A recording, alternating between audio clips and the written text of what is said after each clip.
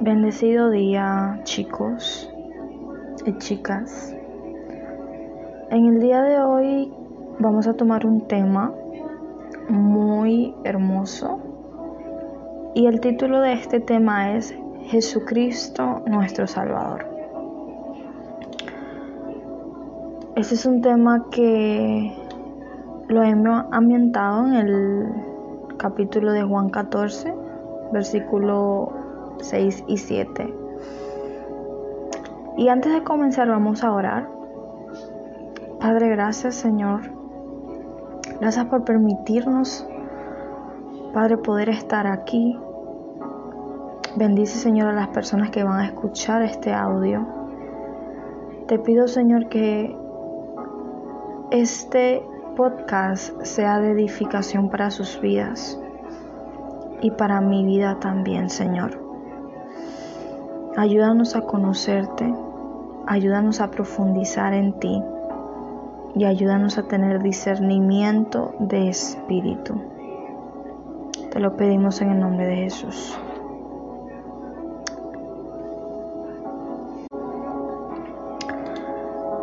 Todos debemos de darle la gloria y la honra al Señor. Y no solo eso, debemos de honrar a su Hijo Jesucristo, el cual se entregó y murió por cada uno de nosotros. Este que resucitó de los muertos, el único que tiene potestad de liberarnos del yugo del mundo y al único que debemos dejarle entrar como nuestro Señor y Salvador. A Él la honra y la gloria también. Para comenzar vamos a leer Juan capítulo 14, verso 6 en adelante. Y leemos la palabra en el nombre de Cristo y dice así: Jesús le dijo: yo soy el camino y la verdad y la vida. Nadie viene al Padre sino por mí. Si me conocieseis, también a mi Padre conoceríais, y desde ahora le conocéis y le habéis visto. Esto es algo tremendo y muy profundo. Cristo le está diciendo a sus discípulos: si ustedes, aunque son mis discípulos, me conocieran verdaderamente, a mi Padre también conoceríais. Y dice: y desde ahora le conocéis y le habéis visto, haciendo él referencia a que, como ya lo habían visto a él, los discípulos debían entender que habían visto al mismo Padre. Esto es algo tremendo. Y al leer este texto nos hacemos una pregunta: ¿pero cómo así? Muchas personas no creen en esto, tal vez en esta palabra no creen, pero cuando morimos, nuestro cuerpo, que es carne, se pudre y vuelve a la tierra de donde Dios lo sacó. Ahora bien, tenemos que saber que estamos formados por carne, por espíritu y por una alma. La carne se queda aquí en la tierra. El espíritu, que es aliento de vida, vuelve a quien dio el espíritu, el Padre Celestial. Pero nuestra alma se pierde y es lamentable. Cuando nuestra alma se pierde, va al abismo o va a ese lugar de tormento que ya conocemos muchos. No conocemos personalmente, sino a través de las Escrituras. Y ocurre una de estas dos cosas. O va a ese lugar de tormento o va a ese lugar de reposo hasta que el Señor Jesucristo venga y estemos juntamente todos en los cielos con la Trinidad. La vida cristiana te enseña a saber qué es vivir verdaderamente en la voluntad de Dios y qué es vivir por buenos caminos. También te enseña a dejar todo lo viejo y malo que aprendimos en el mundo. ¿Con qué fin? ¿Con qué fin es este? Bueno, con el fin de que para llegar a ser santos, la vida cristiana te limpiará para que cuando Cristo venga estemos preparados. Y para aquellos que actualmente están en enfermedad o en una edad avanzada, tengan la certeza de que estarán en los cielos por la eternidad. Hay una cita bíblica que estaba leyendo esta tarde y me encantó. Y esta cita está en Proverbios capítulo 3, versículos 5 al 8, en la versión Reina Valera. Y dice así: fíate de Jehová de todo tu corazón y no te apoyes en tu propia prudencia. Muchas veces creemos que lo sabemos todo, pero no es así. La palabra muy bien nos dice: fíate de Jehová. O sea, pon tu apóyate en Jehová, confía en Él y no te apoyes solamente en tus propios pensamientos o en tu propia prudencia.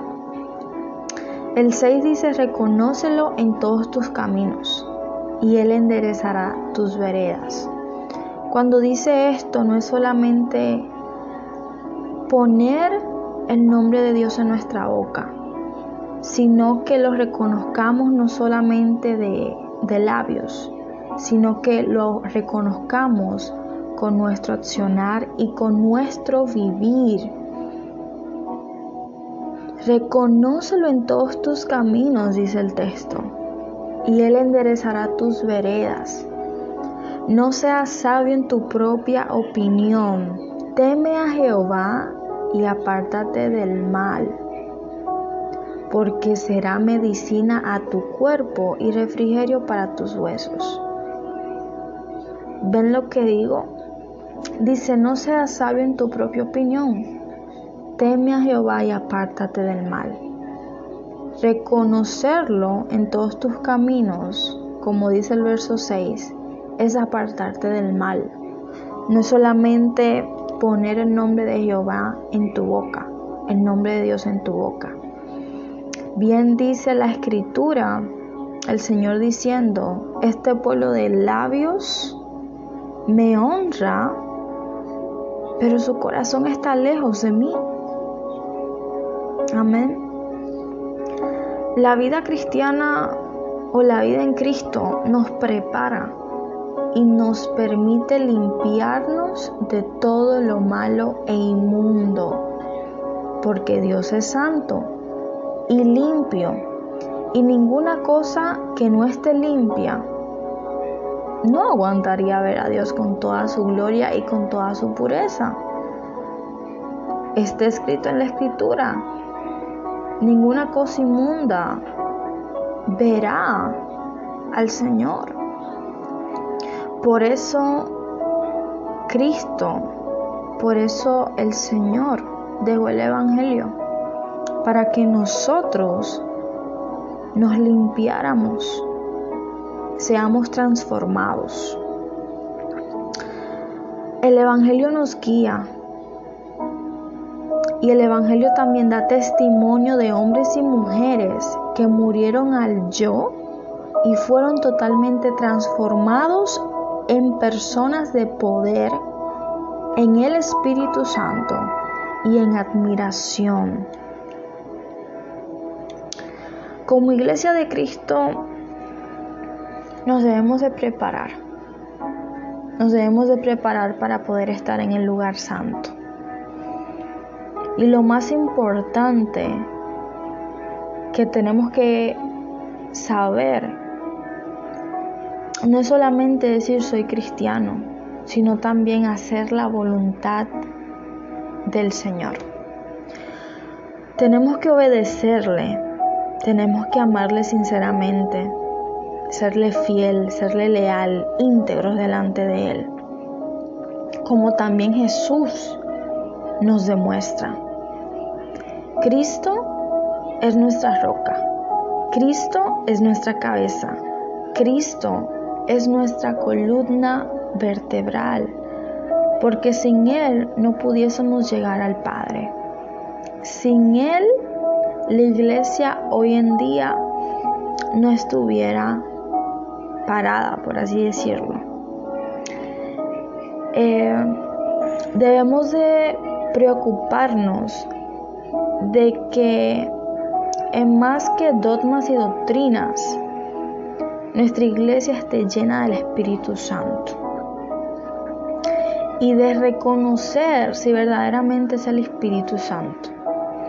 Muchas veces nos enfocamos en que el hablar en lenguas ya, el romper sillas y demás, y no. La manifestación del Espíritu Santo es algo precioso, pero la palabra dice muy bien que de qué nos sirve hablar en lenguas si nadie entiende lo que estamos hablando. Ciertamente la palabra dice que cuando hablamos en lenguas, a nosotros mismos nos edificamos. Amén. El Espíritu Santo edifica nuestro espíritu, fortalece nuestro espíritu. Pablo dice que no puede haber ese desorden en la iglesia. Si nosotros como cristianos nos levantamos a hablar en lenguas,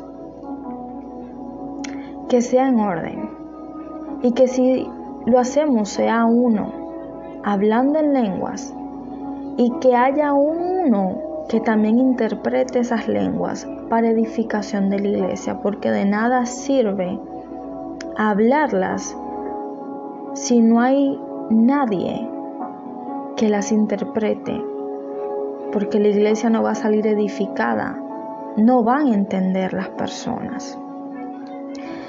Y voy a seguir para terminar con ese tema. Vivirla es fundamental. No solo escucharla, sino debemos y aplicarla a nuestra vida. Si no estamos viviendo un evangelio falso, cuando nosotros solamente nos enfocamos en escuchar una palabra, un sermón del domingo de la semana, pero no estamos aplicando esa palabra a nuestra vida, estamos viviendo un evangelio falso, una religión más. Y aún andamos en nuestros propios deleites y en nuestros deseos pecaminosos. Y tenemos que tener cuidado con eso. La vida cristiana no es solo ir a un templo los domingos y los días de la semana. Vivir una vida cristiana es ser transformados para poder transformar a otros mediante la palabra y mediante nuestros testimonios. He aquí la importancia de los testimonios, que a mí misma me hace falta contarlos para que otras personas puedan comprender lo que Cristo puede hacer. Cuando Adán y Eva pecaron, fueron echados del Edén, fueron echados de ese lugar santo que Dios preparó para ellos. No les faltaba nada, lo tenían todo. Dios le entregó ciertamente ese derecho al hombre de cuidar ese jardín y a la mujer también. Pero lamentablemente el primer hombre y la primera mujer fueron engañados, y en vez de ser mayordomos prudentes y buenos, fueron mayordomos que no supieron administrar bien lo que Dios les entregó. Fueron destituidos. O sea, ellos fueron desheredados de ser hijos de Dios, de tener esos privilegios. Ahora por eso, desde que nacemos, estamos destituidos del reino de los cielos. Por eso, desde jóvenes y desde la niñez, debemos de aprender a buscar la verdad que está en Jesucristo, aquel que Dios mandó para poder ser cada uno de nosotros de la familia de Dios. Por medio de Cristo tenemos derecho de ser parte de la familia de Dios. En el versículo 7 dice: si me conocieseis, también a mi Padre conoceríais, y desde ahora le conocéis y le habéis visto. Esto dijo Jesús acerca de él y del Padre mientras estuvo aquí en el mundo, hasta su muerte, que después pasó de resurrección a vida. Eso pasa con nosotros. El bautismo en las aguas fue un mandato que Cristo dejó. Hagan discípulos y bautícenlos en el nombre del Padre, del Hijo y del Espíritu Santo. El bautismo en las aguas da a entender esto.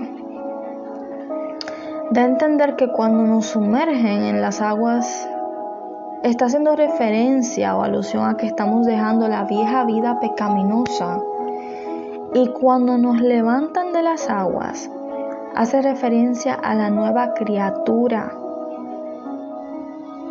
en Cristo. Y más que una escena real, hay una más poderosa que está en lo espiritual. Vemos el acto del bautismo con nuestros ojos humanamente, pero pocos ven lo que está sucediendo espiritualmente.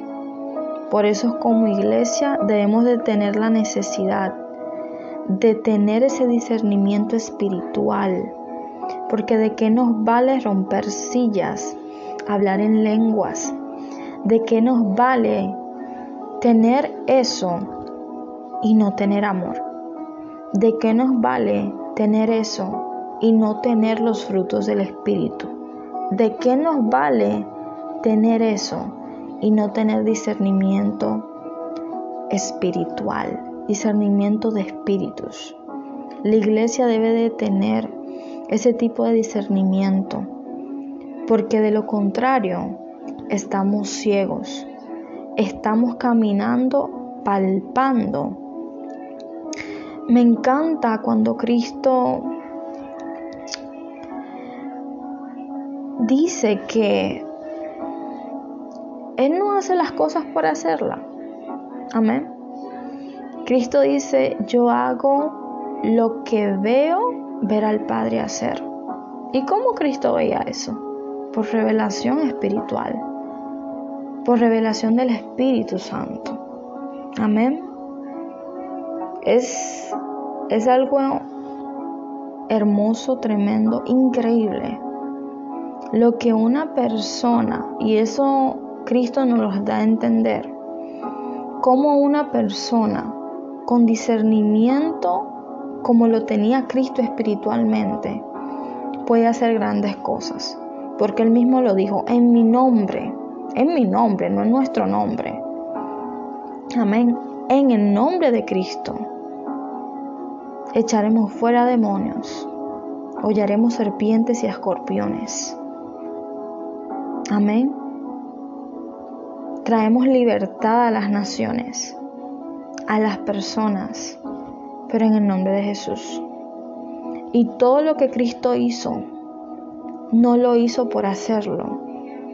Todo lo que Cristo hizo, no lo hizo por ser proactivo, activo, eficiente, eficaz. Él lo hizo porque lo veía hacer al Padre. Todo lo que Cristo hacía, primero se accionaba en los cielos. Y como se accionaban en los cielos, Él lo hacía aquí en la tierra. Porque tenía validez. Esa palabra tenía respaldo. Como cristianos no podemos movernos por emoción, sino por medio del Espíritu Santo. ¿Qué es lo que el Espíritu nos está revelando? ¿Qué es lo que estamos viviendo? Debemos de caer en cuenta y de entender lo que verdaderamente Cristo, nuestro Abba Padre y el Espíritu Santo quiere para la iglesia. Y eso solo lo vamos a entender en comunión, en intimidad, en ayuno, en oración, buscando de Él. Todo lo que recibimos, no lo recibimos por conocimiento humano, sino por conocimiento, por revelación. Así que para mí fue un placer compartir esta palabra con cada uno de ustedes. Yo sé que esta palabra va a ser de mucha edificación para los que lleguen a escucharla. Y no solamente para ustedes, sino para mí.